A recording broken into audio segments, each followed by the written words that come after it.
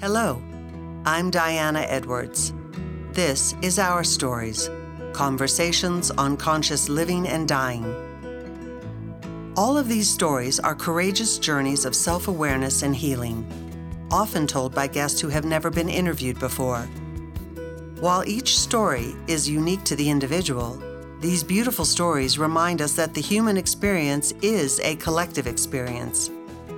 And so, the wisdom you will hear and feel can speak to us all. Welcome to Our Stories. Lauren, welcome back for part 2.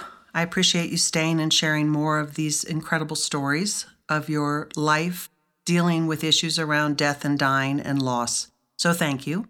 Thanks for having me back. Oh, you're so welcome. It's really nice to have friends help me get this started, because it's a new adventure and it's a little scary. So looking over at your shiny face and the big smile and your kindness means a lot to me. So thank you. So we're going to jump ahead 13 years. You're now married. You're the mother of a 3.5-year-old little boy. And you're pregnant, 8 months pregnant, with your second child. And you had named her Alanna. You knew it was a girl. And if I recall correctly, you and your husband decided to do one last fun family outing about a month before your due date up to a beautiful place here in New Mexico in Abiquiu. Can you tell us more of the story from here? Yes, well, it was a beautiful morning, and we loaded up our old Bronco with our dog, our golden retriever, and our little boy to go take one last, as you said, little family getaway with the nuclear family that we had then, and it was a beautiful sunny day. When we got to the lakeside and were hanging out, it was increasingly worrisome because I couldn't get the baby to kick in my belly, my big basketball belly. I would push, and I would be quietly talking with her, saying, "Come on, baby, I need you to kick. I need you to stretch. You're making mom nervous." And baby didn't move. There really is no way to describe what we were feeling in those moments. When I would push on my stomach and Burr and my son, it would push on my belly, saying, "Come on, baby, we need you to move." And there was just this awful, empty, swooshing feeling. So we cut our day trip short, dropped off our son with some friends, and headed to the hospital. And called our midwife because we were going to have this baby at home because my first labor was quote unquote ideal with no drugs, just a lot of hard work. So we make it to the hospital and we were told that there was no viable heartbeat. When I was told that that they would induce labor, I remember looking at them. I was just in such a state of shock. And I said, "Well, I don't have to go through labor, right? You can just take it out of me, right?" I don't know what I was thinking. And they said no, they didn't want to do a C-section if they didn't have to. It was much harder to recover from that, and that they needed to induce labor. So I knew we were heading down the road to hell when the nurse blew up a vein in my wrist because she hit it wrong. And I've always been told I have really thick, healthy veins, and I've never seen a vein blow up until it was in my arm when I'm in that hospital bed and I'm waiting to give birth to my dead baby. However, many hours later, that seemed like an eternity, we gave birth to our beautiful baby girl. And we had been warned she might be discolored, she might be deformed, that we may not want to see her. And my husband and I both knew beyond a shadow of a doubt we needed to see her and we needed to hold her. And so they let you hold Alanna. You and your husband stayed with her. Yeah, for several hours. And we even got some photos of her, which I still treasure.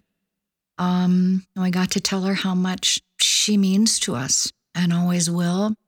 We actually thanked her for coming into this world just in the nick of time so that it wasn't on the same day that her brother was born. She missed that by 28 minutes. So we were grateful to her for picking her own day for her birth date instead of her brother's.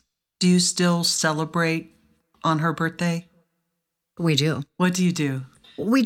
I usually just light the candles on my altar and just give her a big, fond hello and check in. Your moment with that beautiful presence that she is and was. Now, one of the things that people may wonder about is what happened. And you said at the time no one knew, and they did an autopsy. And it was during the autopsy that they discovered that you had basically Rh incompatibility. And what that means for our audience, and I'll explain that now, is every person is born with a blood type. You're either an O, an A, a B, or an A and B.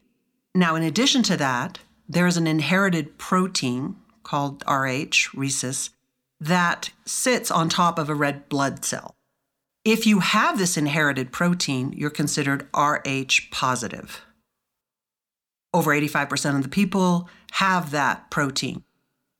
You did not have that protein, so you were what's called Rh negative. Alanna was Rh positive. So what happened was your body, unbeknownst to you all those months, had identified her as sort of a threat to your health. An intruder. And this situation with Rh incompatibility usually doesn't matter at all in someone's health unless it's around pregnancy. And it can be a mild situation, or in your situation, it was quite severe. And after the autopsy and all, they realized that your body had created antibodies to protect you from her. And she actually had been depleted of blood and supplies, and that, as you said, there was hardly any blood left in her at the time of her birth. So this situation then put you on alert for any future pregnancies. And they do have a shot they give that they can give you during your pregnancy to prevent this from happening again. And I actually think they give the shot after the pregnancy is delivered as well. So after Alanna, how long was it before you decided to try again? It was probably 6 months or so. Just to back up for 1 minute, I just want to talk about something that's interesting generationally. Because my mother, when she was, I want to say, around 10 years old, her older brother, Louis, died of leukemia very suddenly, within weeks after being diagnosed. Their family, back in those days, I think it was more common, really didn't talk about that. Suddenly, Louis, he had died, and there really was no further discussion about it. That created a lot of dysfunctions and fears in my mother and maybe even her brother, her younger brother, that maybe somehow she was responsible for Louis's death, but it just was never talked about. And my husband and I really took that to heart. And when we lost Alanna, our son was only 3.5 at the time, but he was so heartbroken that we came home from the hospital with no baby sister for him, that we had to talk about it and we had to cry together and we had to hug and to hold and to shed tears together because we had lost a family member. Didn't even matter whether our son would remember it later or not. We just knew that we were all in this together and we all needed to do whatever we could to heal together as well. So then moving forward, maybe I want to say it was around 6 months down the road, I found out I was pregnant again. I want to say it was around 3 or 4 months when I miscarried. And you had been given the shot this time. I had been given the shot. I had gotten the shot after, when I lost Alanna, I had gotten the shot. So I found out I was pregnant, miscarried that one. And wow, that just opened up all of the hurt from losing my first baby girl. I miscarried again after that a few months later. So you had 2 more miscarriages after yes. Alanna. So at this point, I was approaching my mid-30s. I was placed in the category of high-risk pregnancy, which isn't exactly the club you want to belong to. So several months, within a year later, I got pregnant again. And this time it felt like deep inside myself, I knew that this was going to be the last time. And as I turned to my husband through tears, I told him I honestly wasn't sure if I was more terrified or more elated that I was carrying a baby again. Talk about the two extremes, of just pure raw hope and light and love and looking at the future as compared to the darkness past. So we made it through that pregnancy. It wasn't easy. I really had to work on my thoughts and not let myself live with all of the fear that kept creeping in that I was going to leave the hospital again with an empty car seat and I was going to go home to an empty nursery. And those were some pretty dark thoughts. And I just kept telling myself, it's going to be okay at this time. It's going to be okay this time. Or at a future time, maybe I'll share with you some of those stories, or little angel stories, I'll call them, where I was getting signs that Alanna was near and that this time everything was going to be okay. And I clung to that as any mom would. So you felt Alanna came back for this third pregnancy after her. Yep. And that this time it was going to be okay. Yeah. And we got a message it was going to be a baby girl. And sure enough, it was, because I was having ultrasounds like every month now, all these different tests. So as I'm approaching, needless to say, once I passed that 8-month marker where my world had fallen apart before, you'd think I would be more relieved, but I wasn't, because I knew all too well what was at stake and what could actually happen. So I go into labor. We take our son to our friend's house and we get to the hospital, and I was so gripped. I think it's because I was so gripped with terror and fear that I could not dilate past 3. I was just hanging out at 3 for like hours and hours and hours before they finally gave me an epidural.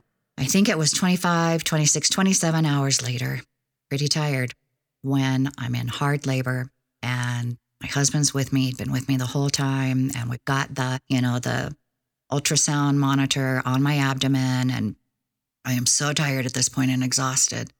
And all of a sudden, there was no heartbeat. And I look at the doctor and I look at my husband. And the doctor looks at me and I start panicking. My husband turns green. If I remember correctly, I think he said he had to leave the hospital room just for a minute because he was so overwhelmed with emotion and fear. And I turned to the doctor with utter terror in my eyes. And I remember saying, everything is going to be okay, right? I'm not going to lose another one, right? I cannot go through this. I'm going to get my baby, right? And I loved this doctor so much because he was so calm always. And that was exactly the kind of energy I needed through this pregnancy. I will never forget. He was still calm, but I will never forget the look in his eyes. And it was very serious. And he said, Lauren, you need to push like you've never pushed before in your entire life. You've got to do it. We've got to get this baby out. I pushed with all my might. And apparently our daughter had fallen down into that place in the birth canal where it's pretty normal, the no-fly zone. You can't get the ultrasound reading on it. And that's where she was hanging out. When she finally came out, her umbilical cord was wrapped so tightly around her sweet little neck that her face and body was purple and blue, which was terrifying to see. But the second they unwound it and gave her some oxygen and cut the umbilical cord, she was good to go. She was our little girl that we finally got. We hugged that little sweet thing till the cows came home. She's our little miracle baby. It's a phenomenal story. Just from start to finish, I'm sitting here in the same space with you across the room, and I just am beholden to the authentic beauty of what you went through. It needs a moment, doesn't it? A big moment. But there are millions and millions of women in the world who have some version of this story. And this is such a gift you're giving that I can talk about it. I learned ways of processing it and just the beauty. And I love how you call them tears of comfort. tears of spirit when they come up now. So I just really want to honor what you just shared and watching how challenging it was for you to do this interview. And yet you were not going to be swayed. I really appreciate that. So what was it like moving forward after all these amazing experiences? You have your beautiful warrior daughter, as you call her, because she just came through so much and so well. And now you're moving on and dealing with what? What comes up? So I remember at the 10-year marker of my father's death, feeling a bit dismayed because I realized then that my father would always be a part of who I am and that would never go away and that was okay. I realized then that it would take a long time to get over the sadness and to fill that hole in my heart. And fast forward when I lost my baby girl, and I've lost other people that have been so close to me in my life, I've realized that along with death, there are powerful gifts that last a lifetime. If it hadn't been for my father's death, I may not have gotten back together with my then boyfriend, now sweet, good husband. That's a whole nother story.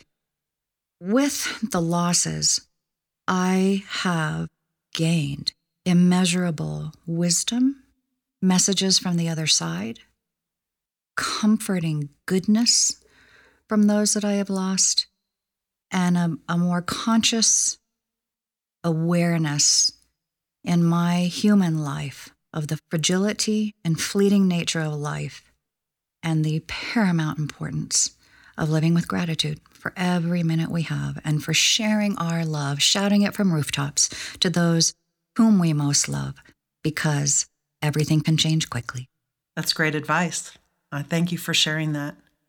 And I think of all the things you've shared with me on these stories when we were talking in advance of this interview. Like if your mom hadn't taken that job, you wouldn't have had that year with your father. And who knew that was the last time you would have been able to be with him and heal so much? Right. It was a gift. It was a gift. And they're tucked into these stories. And I think it's comforting when we can take the time, even when it doesn't seem like there's a gift, to maybe find just something that we can say, thank goodness that opportunity happened, or how you're now taking it forward and helping other people talk about these subjects and know they're not alone. Precisely. It's healing, it's healing to talk about it. It's healing when we silently reflect upon it. And it's ultimately just so healing when we can see, when looking back at the silver linings and the goodness and the blessings that have come from these experiences that have seemed so cruel and so impossibly hard to get over. And it's part of the human experience that we're all here for and a part of. It's all about those silver linings. Thank you, my friend. This was just so fantastic of you to come and be here today and share so much from your heart. Thank you, Di. And I'd love to have you back to hear the angel stories about Alanna sometime. So maybe there's a part 3 down the road? Yes. That was just fantastic. Thank you so much, Di. Oh, Lauren, thank you. Thank you.